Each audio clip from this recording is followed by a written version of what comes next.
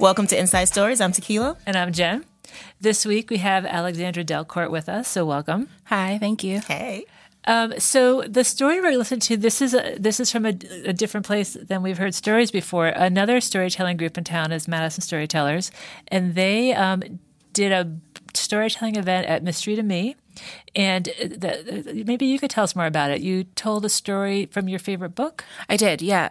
It was a show. There were 5 people who came to tell stories, and you had to submit a synopsis and propose what kind of story you would tell. And then they had to accept people based on those synopses. And then the show was at the bookstore. And it was Mel Hammond, who I think was on this podcast. Yeah, so actually it's Mel Hammond, Charles Payne, and Brendan Pankey. Yep. Okay. Yeah. So all of them. Yeah. So we're just going to listen to the story you told, and then we'll talk about it. Okay. About 6 years ago, I got a call from my mom telling me that her father had died and that she had to go to the funeral. And now her father was living in the Philippines at the time. And so when she called me, she said, my dad passed away. I'm going to the Philippines tomorrow morning. I'll be there for a month. Do you want to come? And that was pretty scary because a couple of reasons. I had never been there before. I didn't have any time to prepare. I didn't really know that side of my family at all. But also because I wasn't particularly close to my mom. When I was in elementary school, my mom married my stepdad, and he had 3 other kids that were around my age, and we all lived in this house in the country because he wanted to be a farmer. And it turned out, in time we figured out that he was a pretty troubled guy. He was insecure, and he was very paranoid, and he was very emotionally and sometimes physically abusive, Most of the time he took it out on my mom, though, not on us. And so he would do things like, she's from the Philippines, so he would make fun of her accent or her food or her language or politics or, whatever other thing.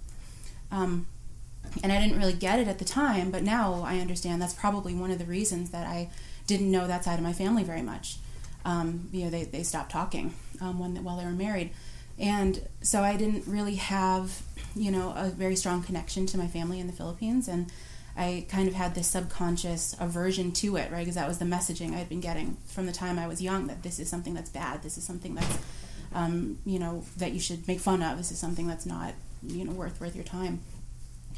And so I remember once when I was in college having a discussion with a professor of mine, and some of this stuff came up, and he told me, I really think you should read this book called 100 Years of Solitude, which is the book I'm talking about. And and he said, it's, in my opinion, the best piece of literature ever written. He just kind of left it there. So I did. I picked it up, and I started reading it, and it was stunning, right? This stunning prose that is poetic and magical and profoundly specific, right? And in the story, right, it is. Yeah. And in the story, it's the story of 100 years in this town in Colombia, and the matriarch of the family, Ursula, she watches generations and generations and generations of her family all go through these same mistakes over and over and over and over again, and she tells them every time, don't do that thing. We've been here before, right?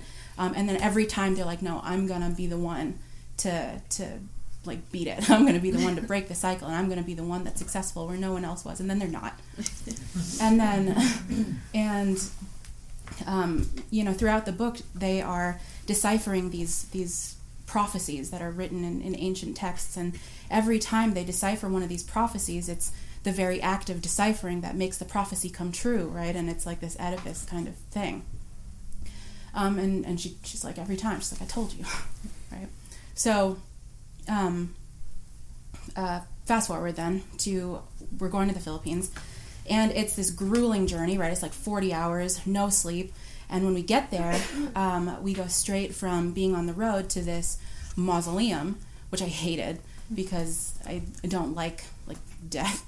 and, and ghosts and like feeling haunted by things. And, but in the Philippines, when someone dies, it's not just like a wake and a funeral. You have to like sit with the body for several days, 24/7, right? You have to like be there in that moment. And so that was weird. It was very surreal because, again, we'd had very little sleep and I didn't know any of these people, and also it's a mausoleum. And what I didn't realize is that I was walking into this like family feud situation where my grandfather's current wife, she was like not happy to see my mom and her siblings at all. There was like, they were fighting over who was the legitimate family and who was going to get the land and the money and the house or whatever, the things. And I learned a lot of stuff at that time. I always knew that my mom's mom had died when she was very young of leukemia. But what I learned is that actually my mom believes that she died of a broken heart because her dad had cheated on her and had this like second secret family in another country. So then when she died, he, left them and went to go live with this family. And it was like this weird moment where I had never really felt like I belonged here, right? Because I never knew anything about this family, but I was like looking down at my grandfather's body in this glass case. And I felt like for the first time, I weirdly belonged there, right? Because there's like this fighting happening and there's all these secrets, and I was like, I recognize this. I've been here before, I was like, I all of a sudden felt really close to my mom in a way I had never before, because I knew what it was to love and mourn someone who had hurt you, right? So when my mom was finally ready to leave my stepdad, she had come down into my bedroom and said, pack your stuff. We have a new house and we're going tomorrow, right? And so overnight I kind of lost most of my family, and that had happened to her too, and I never knew, right? And there was like the faction in their house where he had this like secret second family, and then in our house we had these sort of two factions going as well, and it was like, even though this is kind of like a little messed up, I weirdly feel close to you all in a way that's kind of nice. And I remember looking down at his body, and it was waxy and shrunken, and this passage from this book came into my head, and in the scene she is talking to one of her grandchildren, I believe, and he's saying like, what, did you expect it to be different? Time is passing. And she's like, well, maybe not so much, right? Because she had just realized that she had given the exact same response to her grandchild that her husband had given years and years and years ago, and that somehow they were just like living these same moments over and over again, right, without necessarily realizing that they were doing it. And that's what it felt like to me. I was like, even though I don't know these people and they're half a world away from me, and there's always been this kind of distance, it's like I'm just doing the same thing that you did over and over and over again, and it makes you feel included a little bit. And she says in that moment, she realizes that time wasn't passing, but it was turning in a circle, right? And so I'm sitting there looking at this body and feeling kind of good. And, we somehow get through the trip, right? And it's grueling and everyone's sick because of the bacteria in the water or whatever. And so we get home.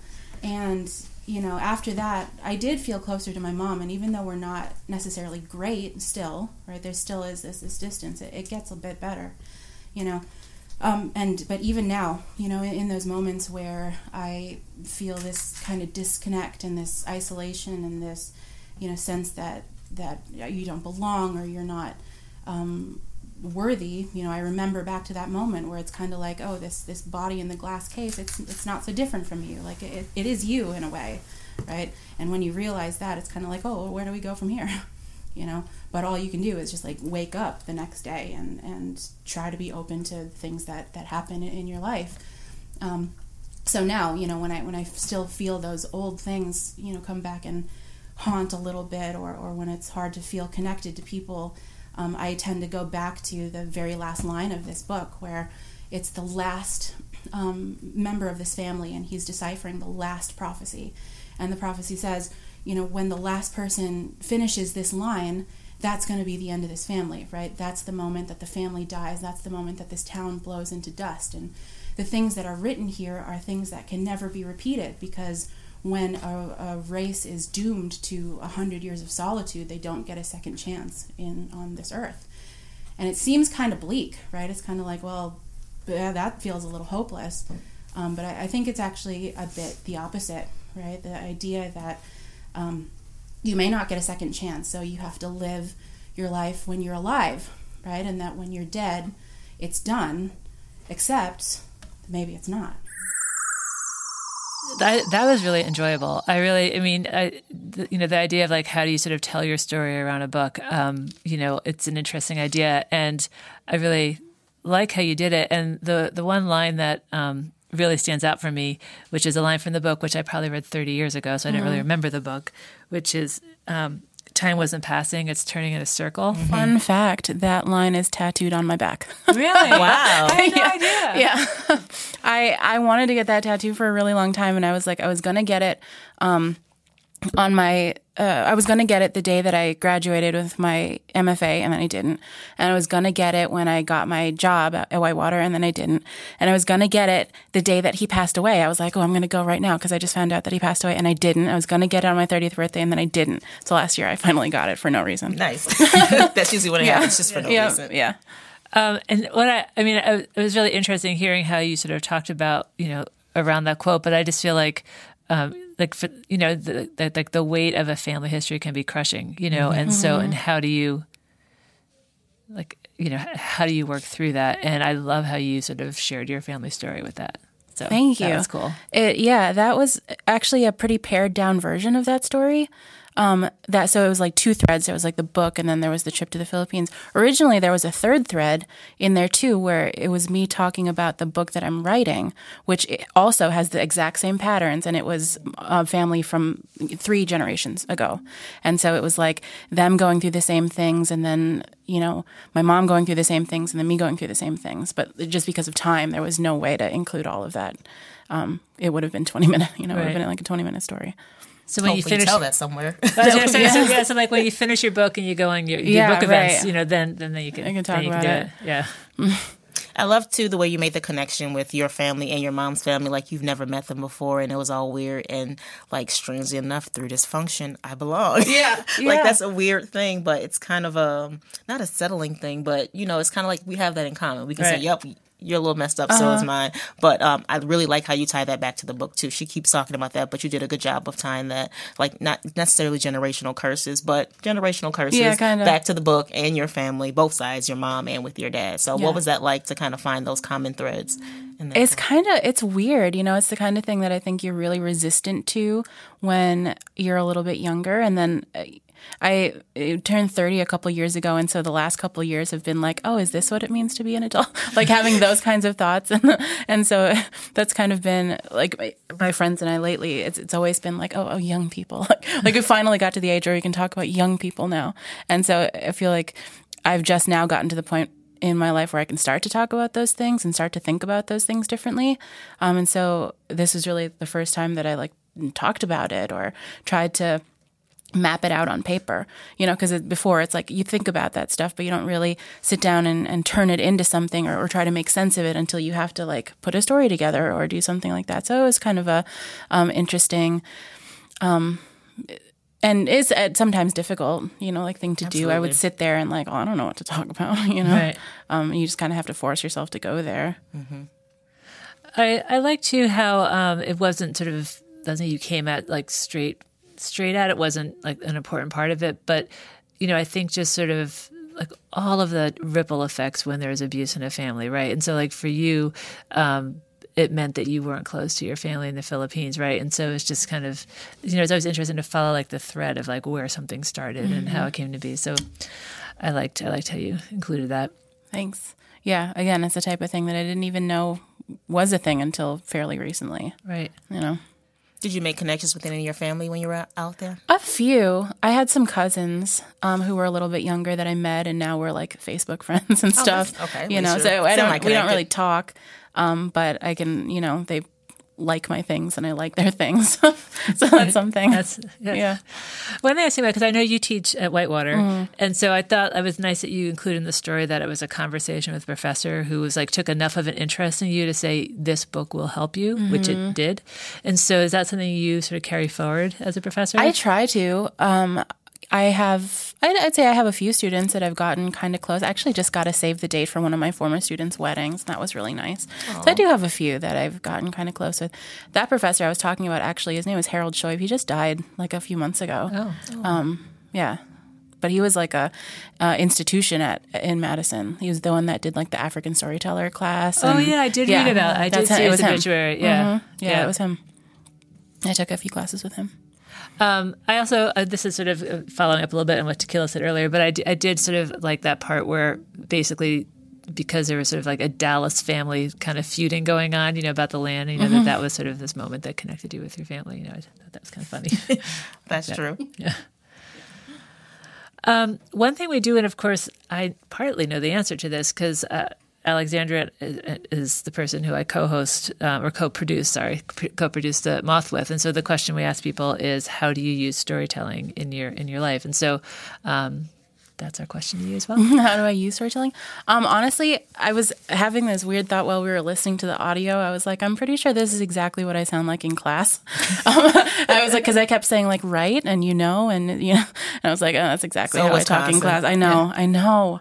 But yeah, I think, because I don't tell stories at the Moth very often, but like, because I teach creative writing and I teach literature classes, like a lot of times when I'm trying to like illustrate a point or whatever, most of the time it ends up coming out in kind of like story form, like things from my life, just because I'm not a very formal person. And so my classes tend to be quite informal and I joke around a lot, but it gets kind of personal. Like a lot of my students like call me by my first name and stuff. And, so I think I just talk about myself a lot to illustrate points because it's easier for me than trying to go really theoretical, which just isn't as comfortable for me, I guess.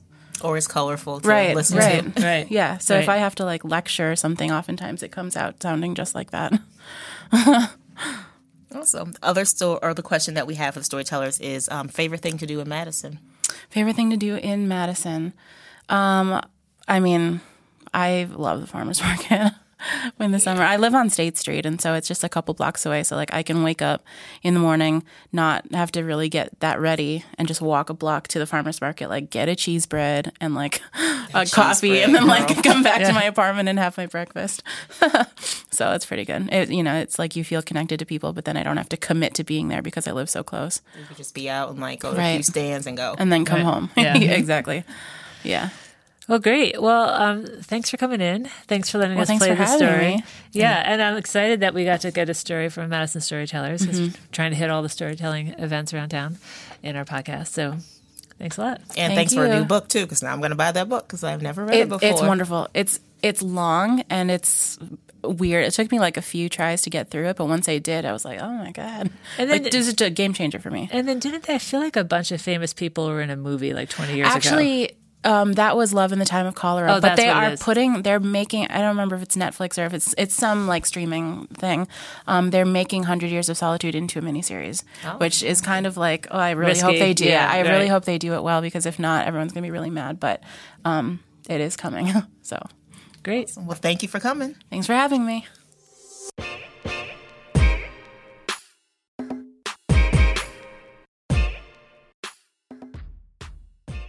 Well, after listening to that story, I'm definitely going to go look at that book again. It's been a long time. And this time I'm going to go local. Yeah. Excellent. I'm a weirdo. I like dysfunction in stories and families. Not always to be in the dysfunction, but it's always nice when that's a connector and you can kind of see the humanity weaved throughout people's stories. So appreciate that. And the book recommendation. Yeah, and now I'm curious. I'm going to see if they do any other events like that where you tell stories through your favorite book. So now we're just going to do our nitty-gritty details of this podcast. And so, first of all, please like us if you don't already like us on Facebook, because we post all kinds of things that about the storytellers. Maybe we'll post an article about them or some music that they produced. Who knows? So Inside Stories Podcast is how you can find us on Facebook, or email us. We love to hear from people. It's also insidestoriespodcast@gmail.com. And thanks to Richard for the studio space and everything that he does. Also, a quick reminder to shop local, especially with our origin stories that we did. So show those nice folks some love. Also, I want to thank the Dane County's Arts Commission for giving us a little grant to keep this podcast going. And I think that's all I have to say. That's it for right now. All right. Well, see you guys next week. Thank you.